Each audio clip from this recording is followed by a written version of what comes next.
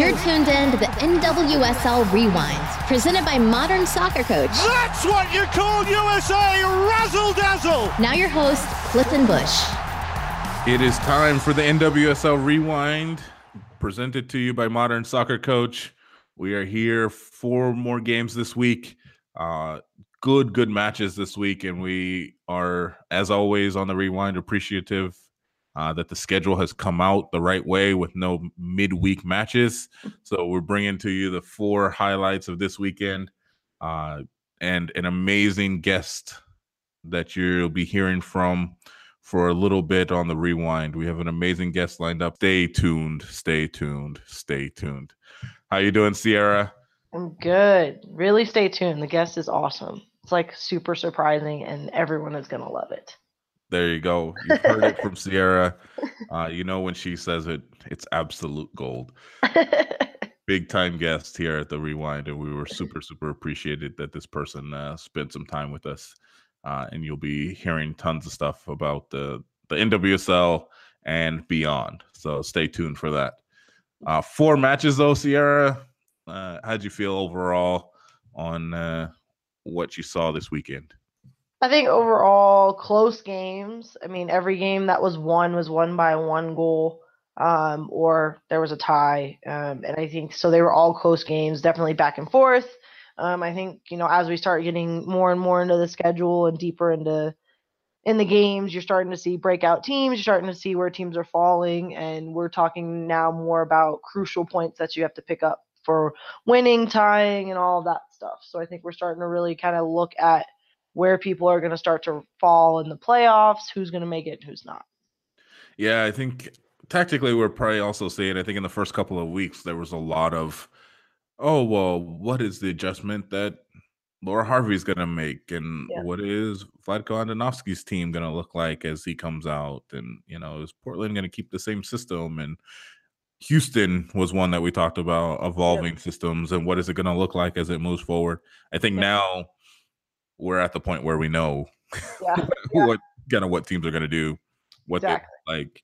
I think we were waiting for Houston to figure out their system and their play, but we've got that done. So now I think it's consistency now. Now it's consistency and execution. So who's going to be able to week in and week out execute and put points on the board?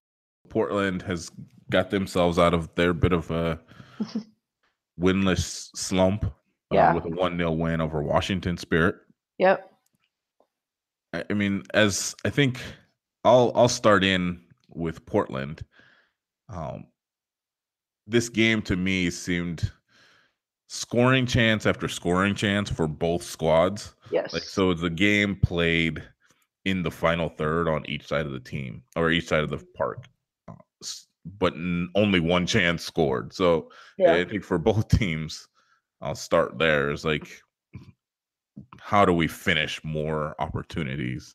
Because they created a lot of opportunities, whether that was balls going across the 6 or shots on goal that went directly to goalkeepers, whatever it may be. There was a lot happening in the attack for both of these sides with very, very few goals. Again, I will start with a bit of a shout out for Ellie Carpenter.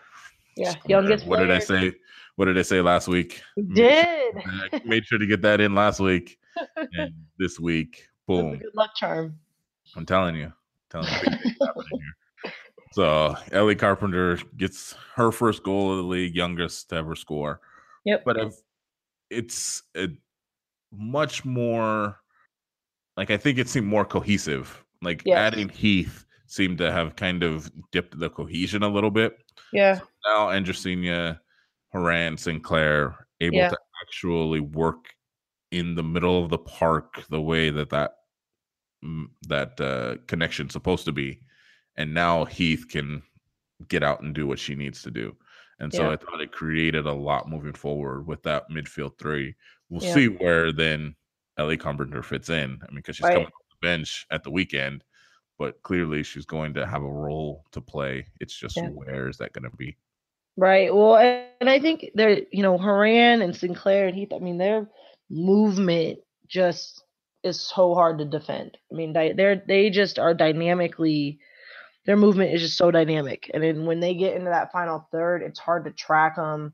And not only is their movement dynamic, then you add, they're good on the ball, they're quick, Sinclair is hard to defend in the air. I mean, they've got so much to bring that it's hard to keep track of what you need to do to shut them down. So it's like, oh, well, we're going to organize and make sure we're behind the ball. Oh, well, that's great. But then they're just going to play ball in behind. And now you're worrying about the ball in behind. So I think they're just a hard group to defend. Yeah. I mean, and in essence, you're getting into the attack more in a 3-3-4. Yeah. Almost, I mean, like Sinclair gets higher, Klingenberg and Purse, one of the two of them at least is going to be very, very high.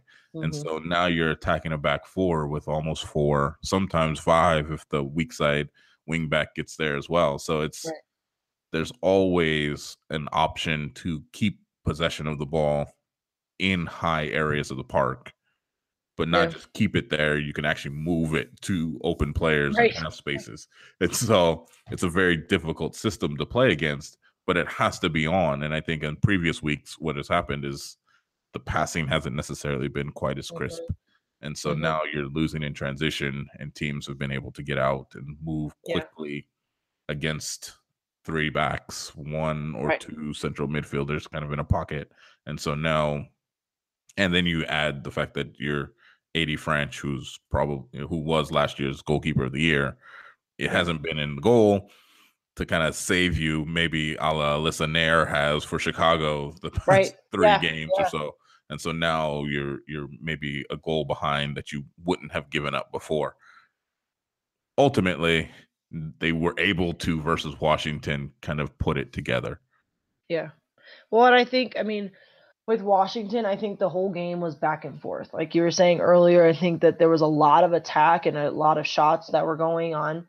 And I think that for Washington, it's not, this loss for them. It's a rough one to lose, but in the same breath, they played a good game. They were putting together, I think they're doing a good job up top. Their movement, they do a very good job, I think, of isolating defenders one-on-one. Now, how can they capitalize on that? So once they've isolated, Mal on the ball can dribble somebody and isolate somebody one-on-one. She can dribble to a group of 3 people and then somehow isolate a kid out because she's just with her speed on the ball and the way she's dribbling. She'll cut inside and pull you out of a gap, and now you're one-on-one with her. And I think with that, they've got to start to figure out now, okay, we can do all of this. How are we going to finish? Yeah, I think it's figuring out a way to get. You have very dynamic fullbacks. How do you get Smith and Tedesco moving higher up the field on the ball? Like, how do you get moving defenders for the opposition? Who have to somehow take care of Tedesco and Smith, and so it's linking those players, I think, in the attack that's gonna create a few more goal scoring opportunities for them. But like I said, that felt like there were plenty of opportunities. This game could have been insert whatever score you want, going either way. It just was a matter of execution at the final ball. I think, and it was just I think these weeks of games was like, they were just good back and forth games. And this one specifically was a good back and forth. Like I don't think anyone could have been like, if you watched that game and didn't have a score up there, I don't think anyone could have been like, oh, so-and-so should have won. Like it was so back and forth that you were like, okay, easily Washington could have won, easily Portland could have won, easily they could have tied. You just don't. That was a good back and forth game. And I think defensively, both teams got organized behind the ball. Like, even though there were chances, obviously there weren't enough like crisp chances where it was like, I think there were good organization behind the ball. There was a lot of blocks defensively, good goalkeeping. It was just, I think, a well put together game overall. Yeah, you're talking about 24 shots between both teams. Exactly. That's a fair number of shots coming.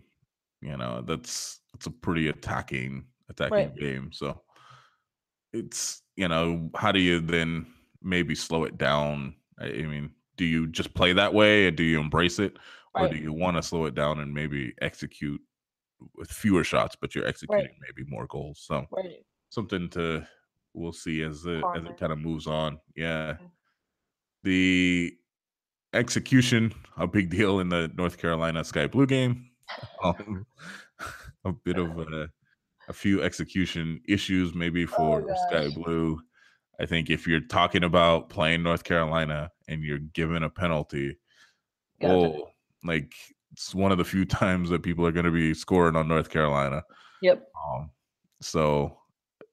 But Roland has stepped up and big time. Being the backup this year, she has stepped up and played a massive role in keeping 3 points going on the board for North Carolina. Yeah, and I think this game, I mean, it's a 2-1 score, but I think first probably 10 minutes, Sky Blue was, I mean, watching the game, I think going into it, most people are thinking, okay, North Carolina wins this game, no problem. But then you start to watch it, and then the first 10 minutes, Sky Blue was all over North Carolina. I mean, they had really good opportunities, dangerous chances, and North Carolina couldn't, it almost looked like they were just off a little bit, like they looked a little bit slower, maybe they were tired, I don't know what it was, but that first 10 minutes just looked a little bit rough. And then I think after that, they kind of did their thing, scored their 2 goals, 2 crisp goals, and I think, but I do think it was a better game for Sky Blue. I think this was a better performance we've seen. I think Carly Lloyd, we finally got to see a little bit more of her, even though she missed the PK. She scored the set piece goal. Yeah. And I think she was just a little bit more active in the attack, which I think helps Sky Blue with pressure. Because if you're pressing in the attack and you're getting opportunities and you're getting involved, people have to worry about you defensively. If you're not and you're just sitting back, they just go at you. And I think this was the first time we've seen Sky Blue kind of break out a little bit and have more opportunities, more pressure. But with that, I mean, North Carolina did what North Carolina did. And I think after about 15, 20 minutes, they kind of took over the game. And it was too late when they scored a goal. Yeah, I mean, I think Katie Johnson, this game was able to actually apply a bit more pressure higher up the park. Yep. I don't know that it translated for me into everybody else then pulling in behind her to support, which is, now you're creating a gap centrally that North Carolina would love to put Mewis and Zebroni right in between to do their damage. So I think outside of that first quarter of the first half that you're talking about, they're basically playing then with 6 to 7 players in your attacking half, right? All for the rest of the game. And so now North Carolina is, their entire midfield 4, they're attacking 2, spend all their average position time in the front half. Yeah, and then you've also got Hinkle doing it as well. Yeah. So good luck. And Katie Johnson is the one playing in the opposite half for New Jersey. So I think when you look statistically, and it's not always a tale of something that happens, but 38% in the first half of possession for Sky Blue is a tough road to come off of. And you can't get people, if you can't get Groom and McCaskill against Matthias and Hinkle, you're conceding too much ground. And so now you've got too many people on your doorstep. And are you going to be trying to open up a game versus New Jersey? Probably not. Or versus North Carolina? Probably not. But at the same time, you've got to figure out a way, I think, to match them, which means you've got to put your defenders in positions where their attackers are. And that just didn't seem like the matchup was there for Jersey as they played. Scoreline, take the scoreline out of it. It just looked like North Carolina was able to have their way in the midfield in the key areas that I think we've talked about tons for this team. You have to deal with Zebroni and Mewis. Yep. And I don't feel like Jersey really concentrated on doing that. No. Well, if you don't, and the thing is, if you don't deal with Zebroni and Mewis, then they feel free to distribute as they want. And like we said, you're now distributing to, you want Hinkle in? Do you want Dunn in? Do you like who would you like to pick to put in? And if you don't deal with them, you give them too much space. I mean, Zabroni and Mewis themselves, obviously, because Mewis scored, but like they can score themselves. So if you don't deal with them, then now they either can take it themselves or they can distribute to any of the other 4 on their team that they want to get in the box, get in forward, get a good serve, get whatever. And now all of a sudden you're kind of behind the 8 ball. Yeah. And we talk about the kind of direct play of North Carolina at times. That they were dominating a game when they don't have to play direct, like when they can play in their system, when they can play in their build up, and they were able to play in their build up far too often in this match. And I mean, it's not. I think McCaskill actually had a good match. I thought she played well, but I think just she didn't have enough support. Like it's hard to find the support in areas where you can then open up on the other side. Yeah, they were, and I think they were more so like defending in like just ones individually. Yeah, like they were doing things individually. So like McCaskill would do her thing, but then no one was supporting her. Carly Lloyd would do her thing, and then no one was supporting her. Johnson would do her thing, and no one was supporting her. And that's so now. How do we move towards team defending for Sky Blue? And that's the question. Old for those coaches, youth coaches of you out there. This hunting in packs idea. Yep. Has got to somehow come into play, especially when you're talking about against these players in North Carolina. Yeah. And so that's you're not typically going to be able to do it alone. No. And I think, although as saying that, Chicago was able to get a tie out of it at North Carolina, basically 1v1 matching up with everybody on the park. So there's maybe I'm talking outside of both sides of my face here, but I don't know that that's necessarily going to work for every team in the league. Yeah, no, I'm with you. I agree. Speaking of Chicago, boom, what a segue there. Boom. Speaking of Chicago, 0-0 with Seattle Reign on a cold, rainy night in the Pacific Northwest. Foggy, everything. Oh, it was. Video was foggy. Downpour. It was, oh my goodness. I mean, and it didn't even look like they had covers for the benches until like 20 minutes into the game or something crazy. Right. All the staff were soaking wet. I was like, So, cold, rainy night in Seattle at Memorial Stadium. That's a tough game. Yeah. To go to. I would say even for Seattle. I mean, that's just those aren't ideal conditions, which probably accounted for a bit into the result. Hard to be clinical under those conditions. Yeah, and I mean, this is another game, I think, similar to Washington, Portland. I think it's a good game. It was a very competitive game. I think it was back and forth. I think Seattle probably had a little bit more of the possession in the first half. But saying that, I think Chicago did a good job of getting organized defensively and behind the ball. And so I think it was a good game. I mean, I think both goalkeepers came up big. Nair was fantastic, and this is the third week in a row that she's been unbelievable. So I think they both came up with huge saves, which kept both teams in the game. But I don't think this is a bad result. I don't think for either team. I think this is kind of cruddy conditions, good game. Both teams are fighting. I mean, it was a good game. Yeah, I mean, if you have to. Obviously, going away to somewhere like this gives you maybe the slight moral victory in the tie. And Chicago hasn't shut out teams in recent matches. So I think for them, maybe slightly more of a moral victory, if there's such a thing in ties, going to Seattle and getting a result here.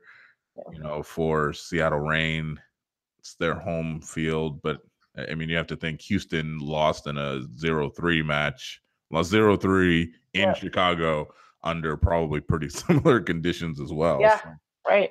Chicago would be the one team that might be used to this sort of environment. And so Seattle, I thought obviously Seattle's been very good, and Taylor got in 1v1 versus Nair early on. Yep. And great save by Nair to get in front of that ball and just, I mean, she's done what she's been doing for the past few weeks, which is just throwing herself in front of everything and being so aggressive, even in like the possession. I mean, like you look at where she's starting her positions just to get on the ball and maybe keep it with Naughton and Johnson. Yep. She's so high and so aggressive, and it's been working brilliantly for Chicago. Yeah. But it was keeping Rapinoe at bay.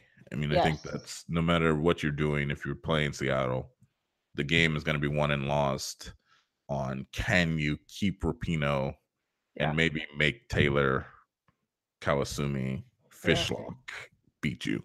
Yep. Well, and you've got, I think the thing is with Seattle is their interchange between their midfielders and their forwards is crazy. And you have to be on your toes and organized behind it all the time. And Rapinoe, I mean, she's all over the place all the time. And so you have got, if you keep her isolated and you just keep her kind of away from everybody else and out of your 18. And I think Chicago did a good job of it. And like I said, I think defensively they got organized. They were behind the ball. I think Fishlock would come in and come up top, and I think they did a good job of just kind of keeping everything in front of them. I mean, minus the breakaway, I felt like they did a really decent job of that, and especially in the conditions. I mean, people don't talk about it. I mean, I played defense, and you're a goalkeeper. You don't like wet. Wet is not good. I mean, it's unpredictable, and I think, for Chicago to keep it so tight in the back, that was a good thing for them. I think it was a good takeaway for them. Yeah, 2 shots on target for Rapinoe. One of them was blocked.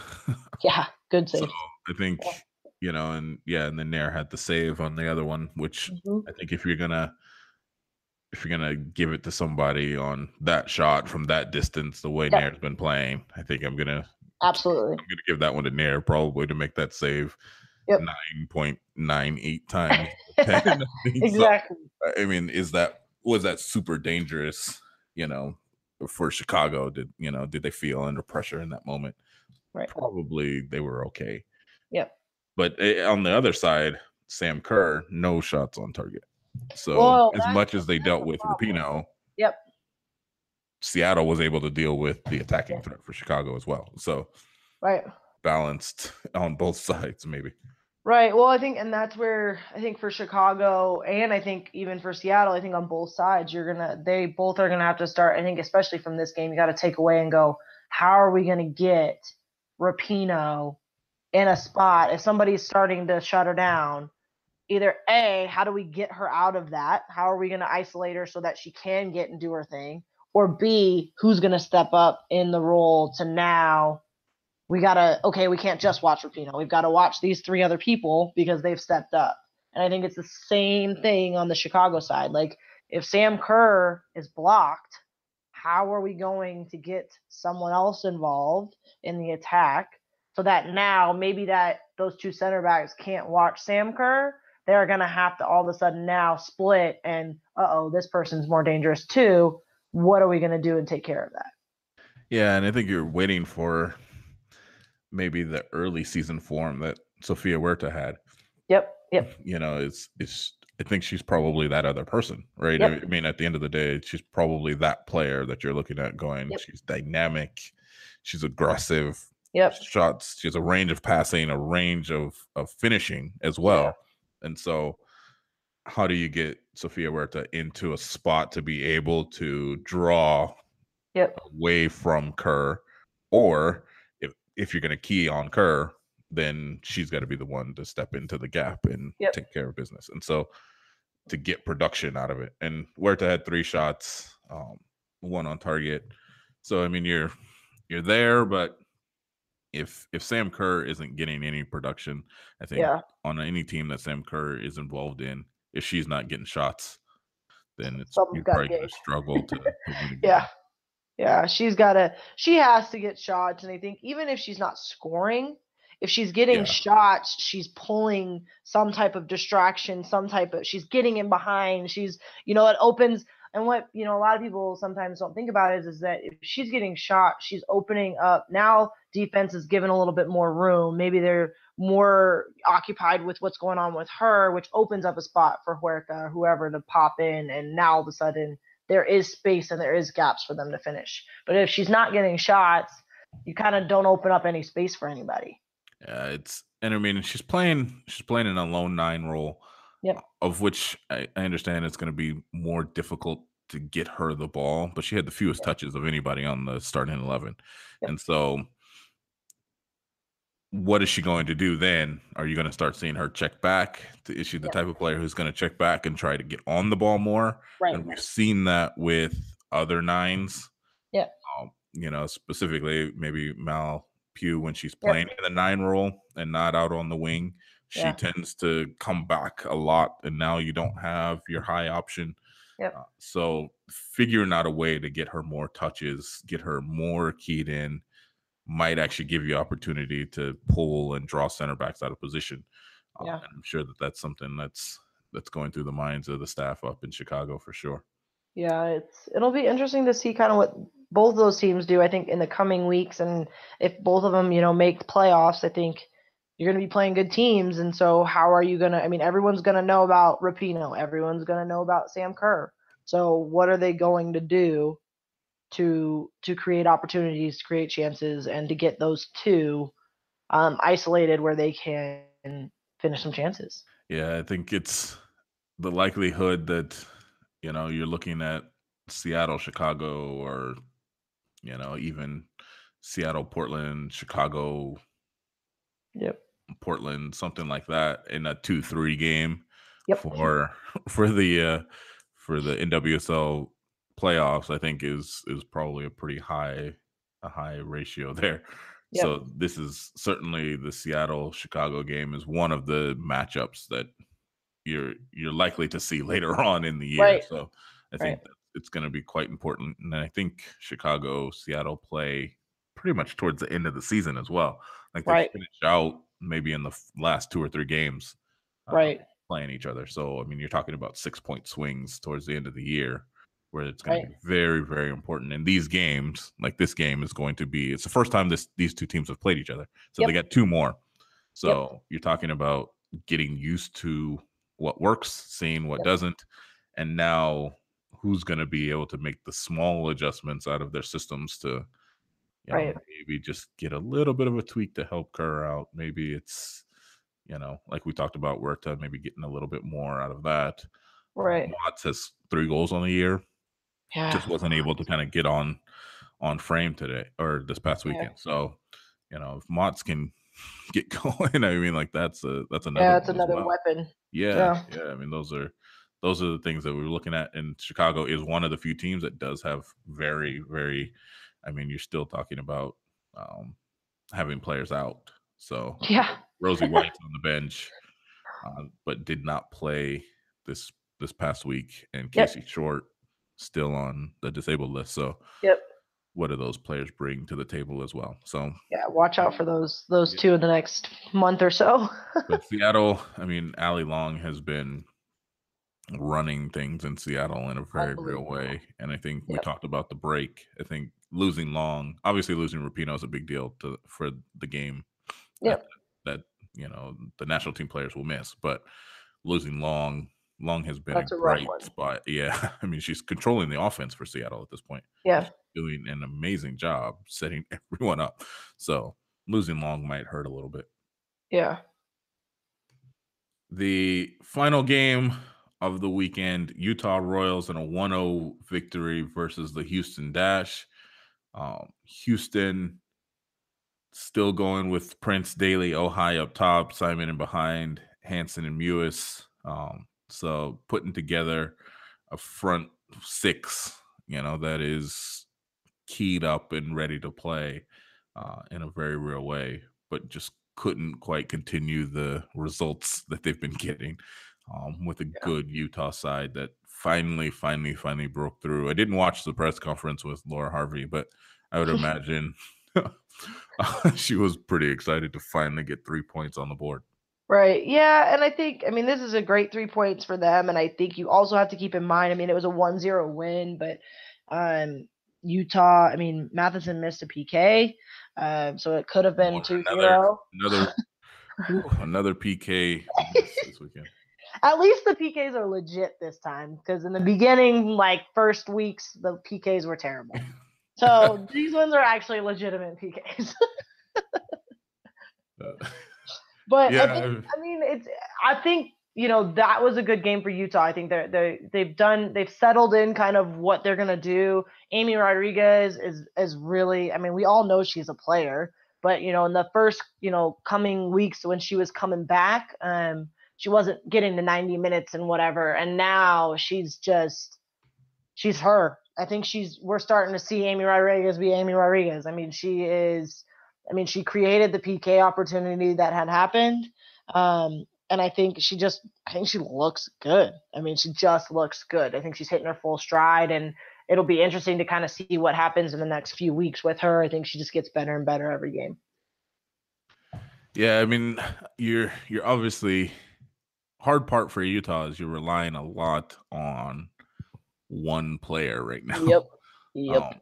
And so how much can you really, if that's your one option that you're kind of waiting on, I think it's going to be a difficult difficult few weeks until Kelly O'Hara can get back. And so, and we have no idea how long she's going to be out or what's really going on. So I think figuring out how to, again, when you have one lone striker who's the one person who's creating all your offense, because the goal is a scrappy goal, but it's not necessarily, build up play in a system type of goal. And so you don't know that you can build that consistently. Like, that's not a consistent way of scoring goals, I guess, unless that's something that they're going to go to, which is just kind of punching it through to the middle and seeing if Young's daughter, Tamarick Matheson, who can get on the end of these kind of backside, back post balls. Yeah. Well, and I think Young's daughter for me is really good. And I think if they can find a way to combine a little bit, and that doesn't mean you have to pass it around 100 times. If they can connect, 3 or 4 quick passes with Young's daughter, Matheson or Amy or whatever, and then send somebody in, that's fine. But I think, like you're saying, that goal, it's a scrappy goal, but you're not, are you going to get that against North Carolina? You know what I mean? Are you going to get that against, you're playing against a Houston team that we've talked about where their backs are kind of, this has been a discombobulated system. And I think if, you're playing a North Carolina, if you're playing a Seattle, if you're playing a Chicago, you're not going to get, you might, but it's going to be very rare for you to get opportunities like that. And I think, can they find a way? They've got the players. Young's daughter's good. Matheson's good. Amy Rodriguez is good. You've got those type of players there. So can you combine quickly? Because you may not be a switching around 20 times team, but can you combine quickly and then find a player in behind that breaks the seal? It all comes down to moving opposition. Yep. And that's, can you move players? Can you move your opposition? And I think, objectively, for me at least, I guess subjectively, the back four of Houston probably is one of the easier back fours to shift. Yep. I think you have a non-traditional center back in Brooks. The central midfield player playing center back. You have Van Wyck, who's coming into a league that maybe has a different feel to it than anything she's been used to. And Kiever and Chapman are league rookies who are coming out of college. I think consistency and being able to stay organized and not get drawn out versus Houston is a little bit easier than it is if you go to the other side of maybe Washington, where you're talking about, Quinn may be a rookie, but she's a top rookie. Church, Tedesco, Smith, like, these are players who have been around the bend a little bit, Exactly. you're talking about a team that is underneath Utah on the table, even. Yeah. So like, you're not even talking about maybe, more top teams, top defensive fours. So how much can you move opposition with Young's daughter, Rodriguez, Matheson, versus, if it took that much to get it on Houston, you've got to think how much more is it going to take for other teams.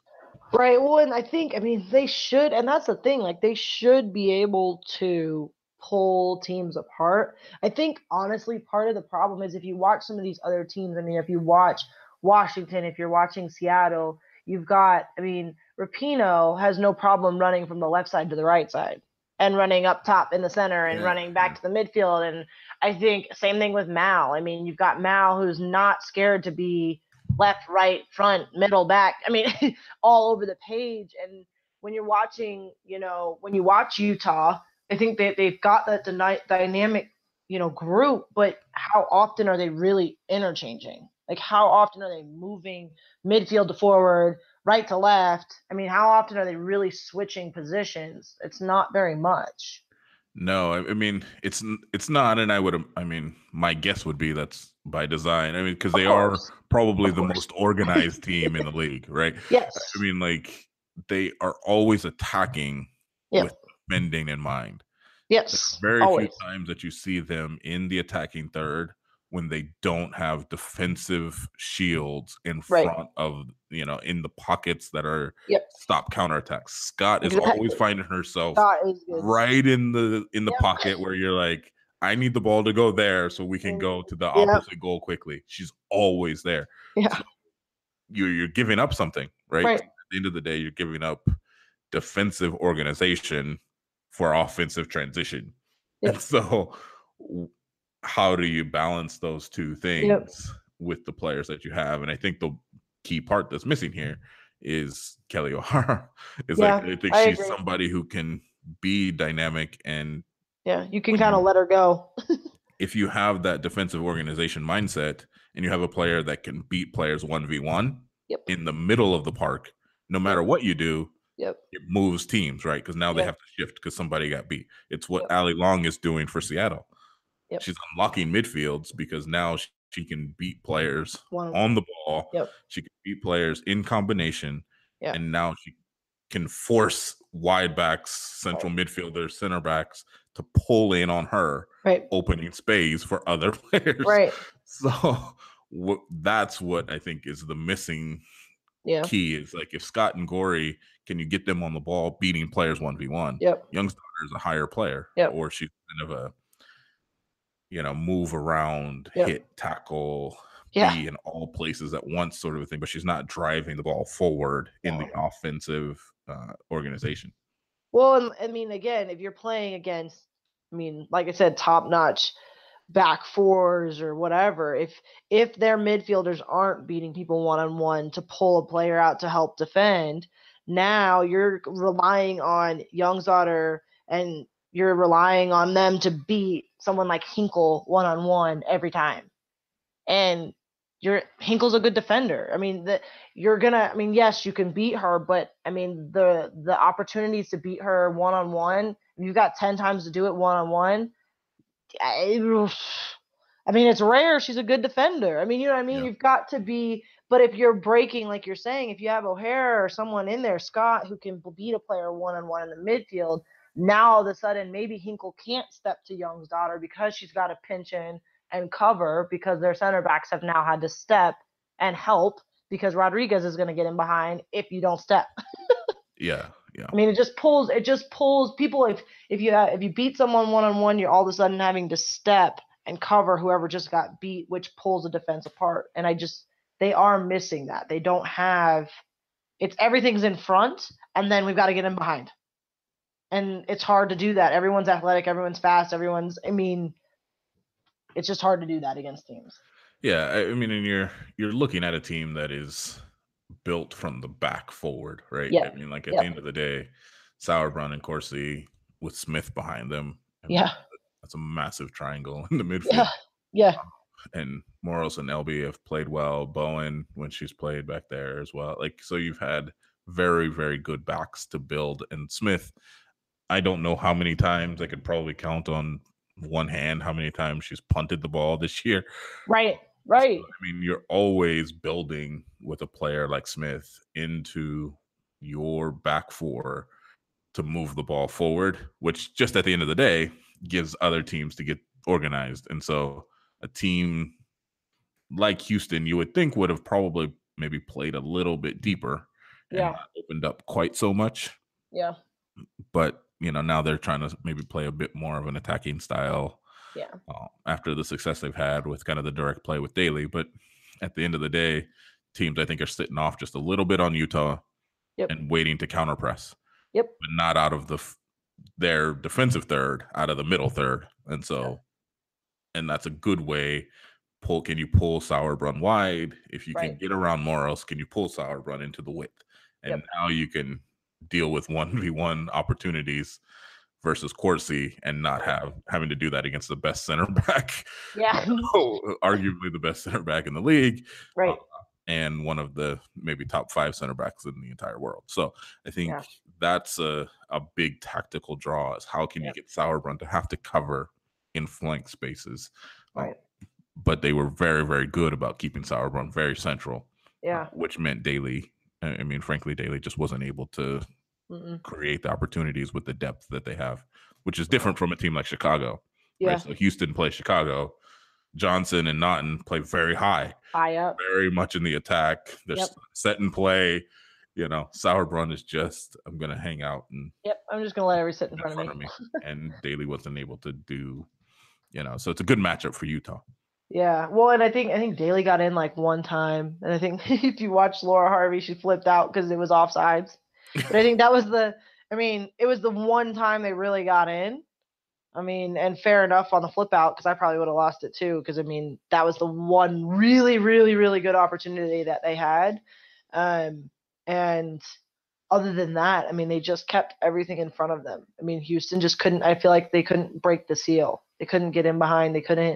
They really couldn't. They just couldn't put something together enough to make it super dangerous. And like I said, the game, it was 1-0, but I really felt like Utah, for the most part, was more of a dominating factor in the game. Yeah, I'd have to check, but did Houston have a shot on goal in that game? I think it was only the one that was offsides. Oh, okay, yeah. So, but they didn't call offsides. No. Let's see. Stats are saying no shots on target. So it didn't even count as a shot. No, see, there we go. No shots on target for Houston the entire time. Yeah. I would say a lot in. So Daly had 2 shots, 1 blocked, 1 not on target. And so you're talking about not being able to get in behind on a team like, Utah. Laura Harvey and staff doing a great job of taking a look at what Houston was able to do over the last 2 games and countering that very easily. They've clearly, if a team doesn't get a single shot on goal, you're clearly dominating defensively. Right. This was a matter of scoring, which is what we've been talking about Utah for how many weeks now. So. Right. Well, and this is, like I said, it's a good game for them to win because Houston's been tying people and pulling ties from, they've been taking points from people. And this was a good win for them to, first Utah to just pick up the 3. And, because Houston tied Portland 1-1.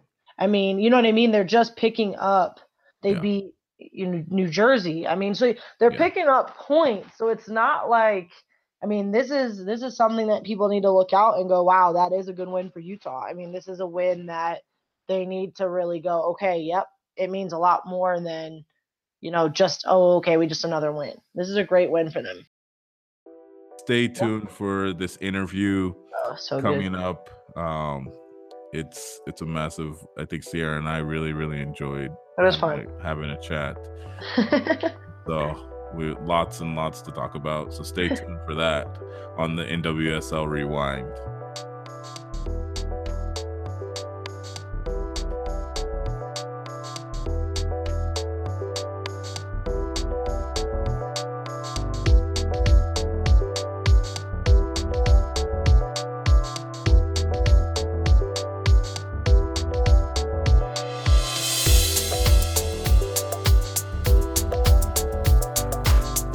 everybody. Welcome again to the interview portion of the NWSL Rewind presented by Modern Soccer Coach.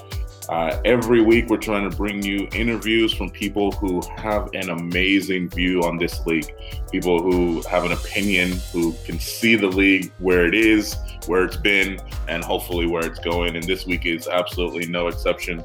We have Anthony DeChico here with us. He's going to talk for a bit with us. Most of the time, we have one interview. We might have a couple of weeks that we'll go over and let Anthony talk. So, because we don't want to stop Anthony from being able to say whatever it is that he wants to say. So we appreciate you joining us, Anthony, today. How you doing? I'm doing well, thanks. Thanks for having me. Appreciate being here. And in another treat, all of you love this. Typically, Sierra and I are not together in the interview, but Sierra is here live in person. How you doing, Sierra? I'm good. How are you? Great. So, Anthony, just do us a favor, and there's probably not many people who don't know you, but for those who may not, can you just kind of give us a little rundown of who you are and how you came to this point in your soccer life? I can try. That's, that seems like a much more daunting task when you put it like that. Most people probably know me, if they know me, through my father. That's obviously an important piece. My father was the U.S. Women's National Team coach from '94 to '99, and the Olympic coach in that run as well in '96. And then prior to that, in 1982, he had founded a company called Soccer Plus. So when I finished school, when I finished college at James Madison University, I came back to Connecticut and began to get involved in the business in Soccer Plus with him, which ended up being 4 different companies: a youth club, a consultancy, the camps, particularly the goalkeeper school, which we were known for kind of across the country. And then we had a 501c3 not-for-profit called the Education Center. So I ran those for a stretch, and then have bounced around with a couple of Division I stints at University for a couple of seasons, and a short-term one at UCLA in 2016. Later in 2016, I was with Lisa Cole on the staff for Papua New Guinea at the U20 World Cup in Papua New Guinea. And for the past 5 years, I've been the director of soccer for AstroTurf. Wonderful. Yeah,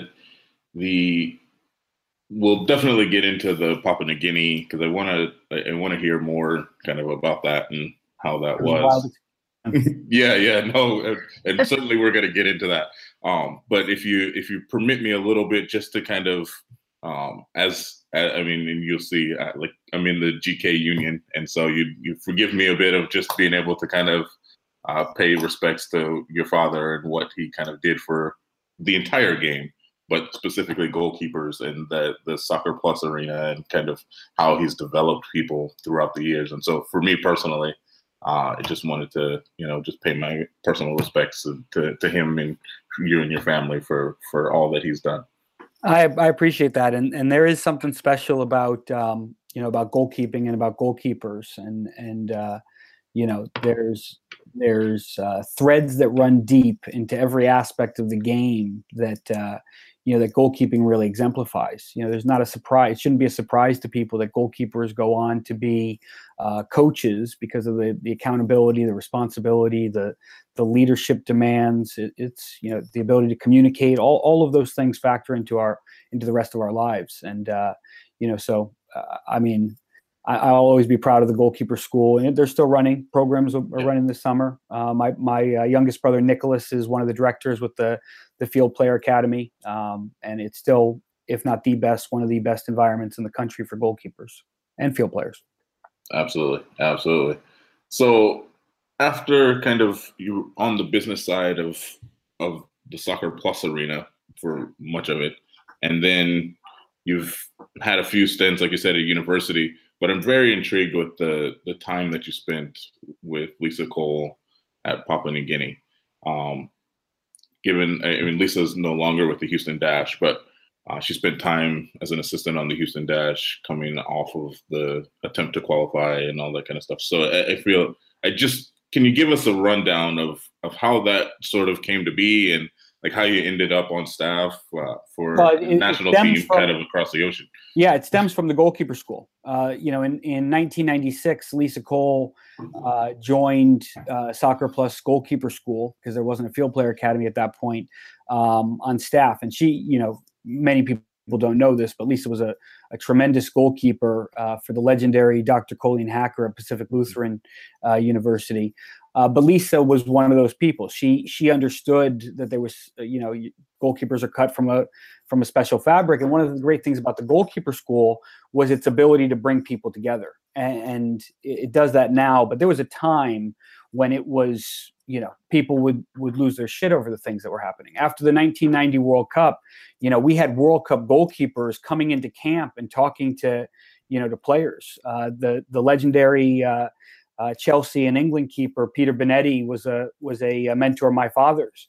So here you have a guy who's won the World Cup coming and working with youth goalkeepers. So Lisa got into the environment, and she was, it was a second family for her straight away. And so we've been close and stayed in touch for the past 22 years now.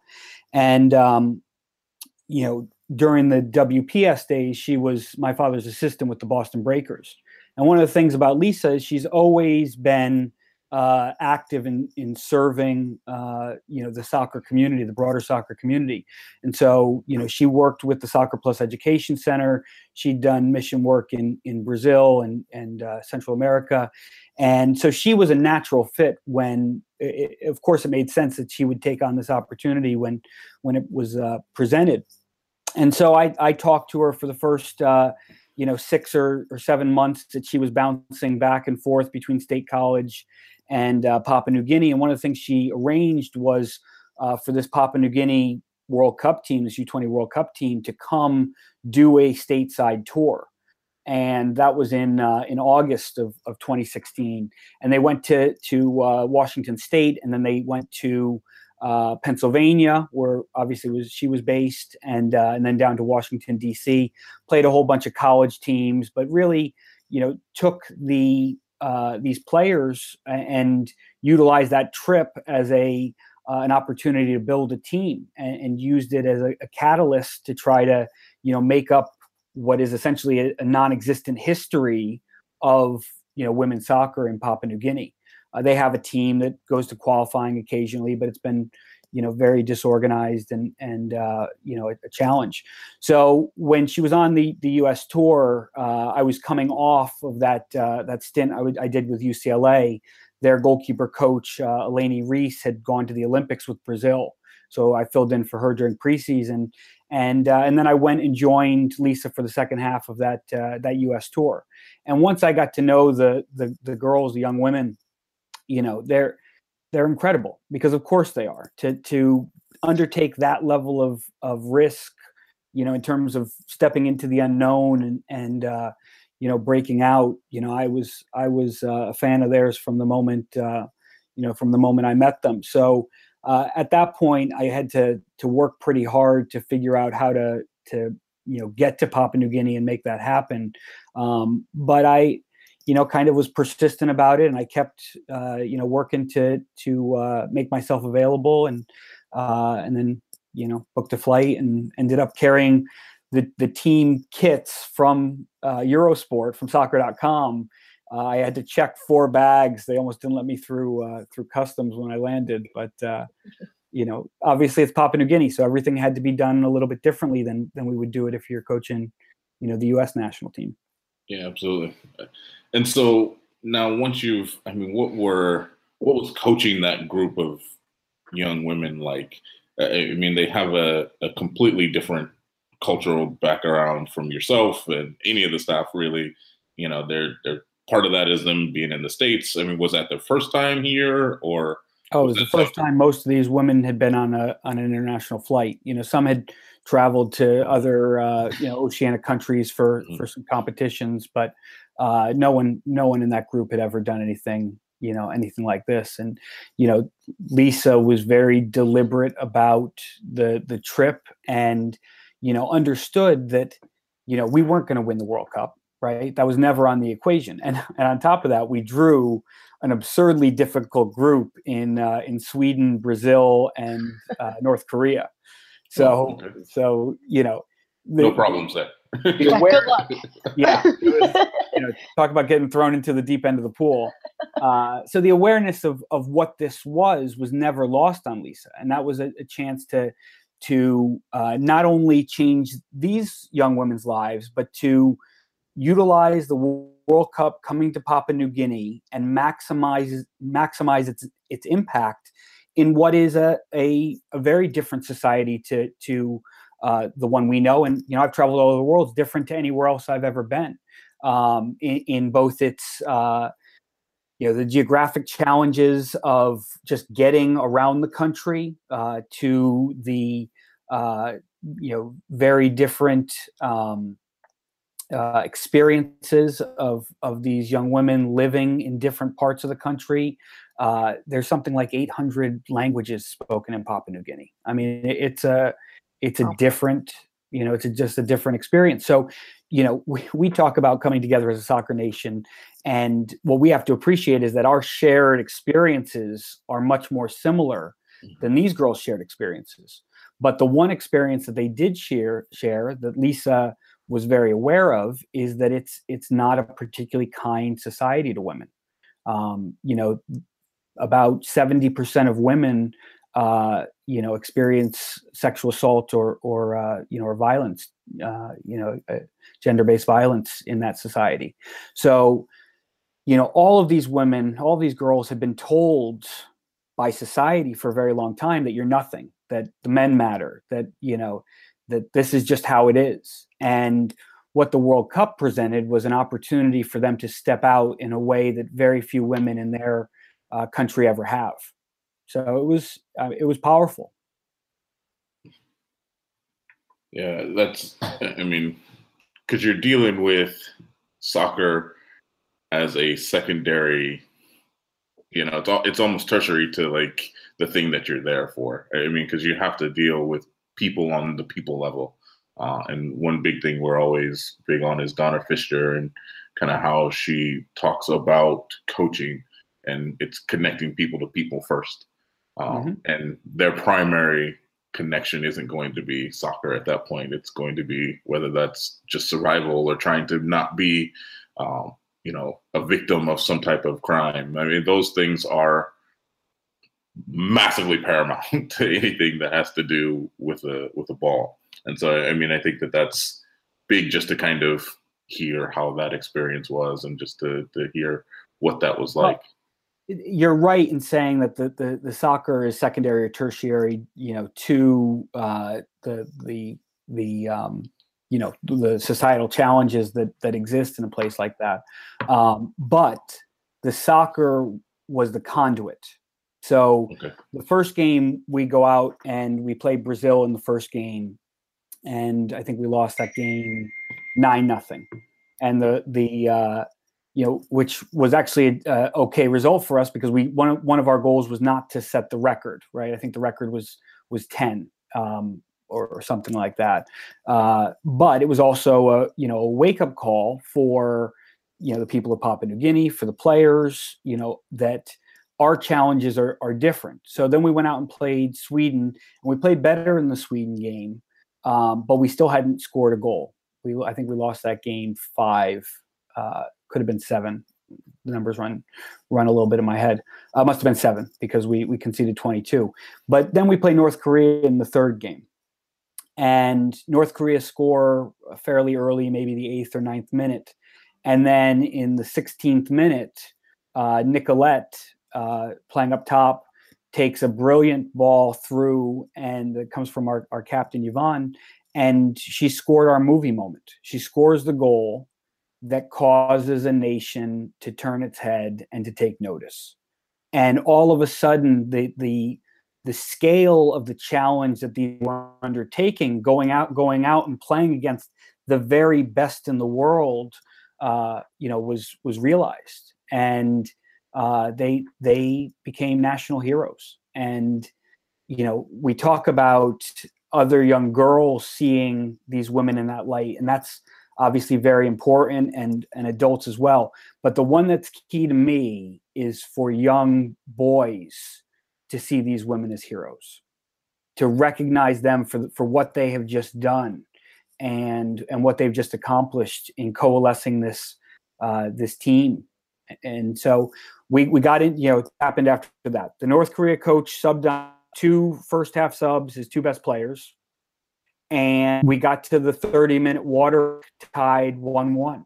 And it was, everything that we could have hoped. Now, we conceded a soft goal right before we conceded 3 goals in the 30th to 45th minute.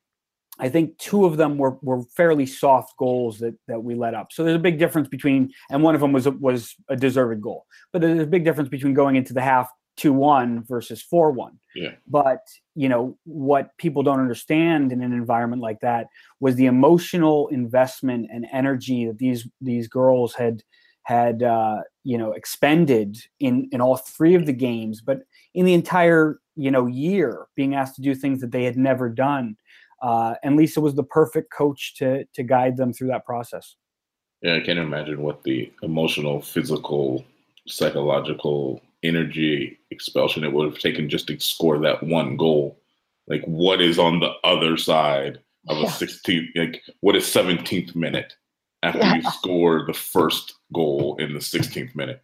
So I mean, it wouldn't surprise me that there would be, because it would be very hard to, like, once that adrenaline is gone, that adrenaline is gone. And so from a coach, it would be really hard to kind of like, you'd almost recognize that was bound to happen, just because at 16, that was the glory moment of a lot of people's lives. It's a little bit like a tennis match, right? Where you don't know how long it's going to take, but you've got your target, right? I got to get my 6 or 7 points to win this set. For us, that target was the goal. And so, the next challenges that face that team and that program is, to learn how to not concede the first goal and to, stay in games and to survive, shorten the game. But, for them, it was, they reached the pinnacle that they were looking for. And, there was obviously a letdown, after that point. And North Korea went on to win the tournament. I mean, North Korea was right. a fantastic, fantastic side. But it was the next day. The next day, the team got together in the fan zone or the fan fest with Alex Scott. And Alex Scott was brought in by FIFA. Alex Scott just retired, for anybody who doesn't know, from Arsenal after very long career there. Illustrious career at Arsenal, played briefly for the Boston Breakers, but will forever be known as an Arsenal player. But Alex Scott, who's also one of these people who just gets it. I mean, she just gets it. She flew all the way across the world to participate in these awareness campaigns, and she marched in an end violence rally in Port Moresby, in the capital city. But to see her with this team on the stage, and again, I've got some great photos, but of the young boys in the audience to internalize the moment. I mean, it was fantastic. It was something I'll treasure for a very, very long time. So you've had the privilege of kind of being in some amazing soccer cultures, just soccer coaching environments where players were at a high level, whether that's a development level like it was in Papua New Guinea. Talk to us about kind of just what you see. What is your philosophy around coaching culture, like creating an environment for players to be successful, whatever that might mean for whatever team you might be coaching? Well, that's the key. You just hit on the key, which is, what are the characteristics of coach that are transferable no matter what team, what, and it translates to, to the rest of life. And we can go back, 20 years to, the era of, the end of the era of, and coaches, of that vein, who, the Bill Cowers, who kind of embody what we think of as the old football coach, right? But what had happened during that period, there came of age, the national team coach at the optimal moment was ending of what you were talking about earlier, and Colleen Hacker has been for so long, which is humanity in your coaching, the leader in your coaching, and how do you create the conditions for your players to achieve optimal. And so we look at guys like Phil Knight, right? We're talking about him as being Zen, before, Pop or Kerr. And there's you see a lot of Kerr in Coach Knight. But, fortunately for me, my father is one, I can say this with total awareness and unbiased, was one of these optimal, mentors, in that he was not only recognizing how to bring his background as a teacher and what, got the books on the shelf here, what, Phil Knight and Bill Belichick and all these other guys were doing, but he was doing it himself. And Colleen Hacker and his players were coaching him through becoming the greatest coach he could be. And that's what the book he wrote, Catch Them Being Good, was about. Was the story is in 98 teams in China. So, 18 months before the 99 World Cup. And he was not being a great coach. He was, harping on details and really nitpicking and giving his players a hard time. And some of the players came into his room to meet with him and said, "Are you going to cut us?" And he thought it was a joke at first. He didn't quite get it. And he said, no, you're the core of our team. You're what we're going to build a championship squad around you. Of course, I'm not going to cut you. And they said, well, then back off a little bit, lay off, because you're getting on us. And so he and the staff met about that. There's so many things about that I love. Number one, that you have players, and in this particular case, women, who feel confidently enough to call out their coach for something that's not good enough. And number two, for him to not get defensive about it, but to assemble the staff and say, okay, this is what's happening. This is the feedback we're getting. So how do we do better? And what Hacker came up with is the title of the book, Catch Them Being Good. And so for the duration of that camp, they only coach the positive, and basically the strategy being, they're going to screw up. We know they're going to screw up. It's easy. It's the low-hanging fruit to tell them when they screw up. But what they didn't fully appreciate in that moment, that is now much more common knowledge, if not common practice, is that the player also knows that they screwed up. Everybody else on the field knows that they screwed up. Yeah. So you do coach that. What you have to do is catch them, and this is much harder, when they do perfectly, them to implement that experience as, that was great, do that again, go back to that again. You beat her, but not only your next touch was in behind her, so you put her in your back pocket and you were able to break in on goal, and then you got a great service across. Hey, it didn't come off, we didn't score the goal that time, but that's how we're going to score a goal some point in this tournament or some point in this season. Keep doing that. And one of the things that, in coaching school and just about any session you'll ever watch, think about how many times, and I know U.S. Soccer used to harp on this, I don't know if they still do, the stoppages, right? Coaches love to stop training when something went wrong. Yeah. When was the last time you saw a coach, or if your coaches are listening, when was the last time you as a coach stopped play to tell your team that was perfect, or that was great, do that again? Or even just to celebrate one player. Hey, I don't know if you guys saw it because XYZ was happening, but did you see that run that Sally made to the near post that opened up that seam that allowed us to finish that? Hey, Sally, that goal doesn't happen without you. Those are that next level of coaching that he was, not only a champion of, but then someone who spent the rest of his career trying to, share with other coaches through NSCA courses and Soccer Champions Clinic and all kinds of other places. Sorry, I know that went out a little long. But... No, no, I'm going to sit and listen and make sure, write a few notes my own self, and hopefully others will do the same as we go through this. This has been the NWSL Rewind. Have an opinion on the games? Let us hear it on Twitter using hashtag NWSL Rewind. And check us out at modernsoccercoach.com.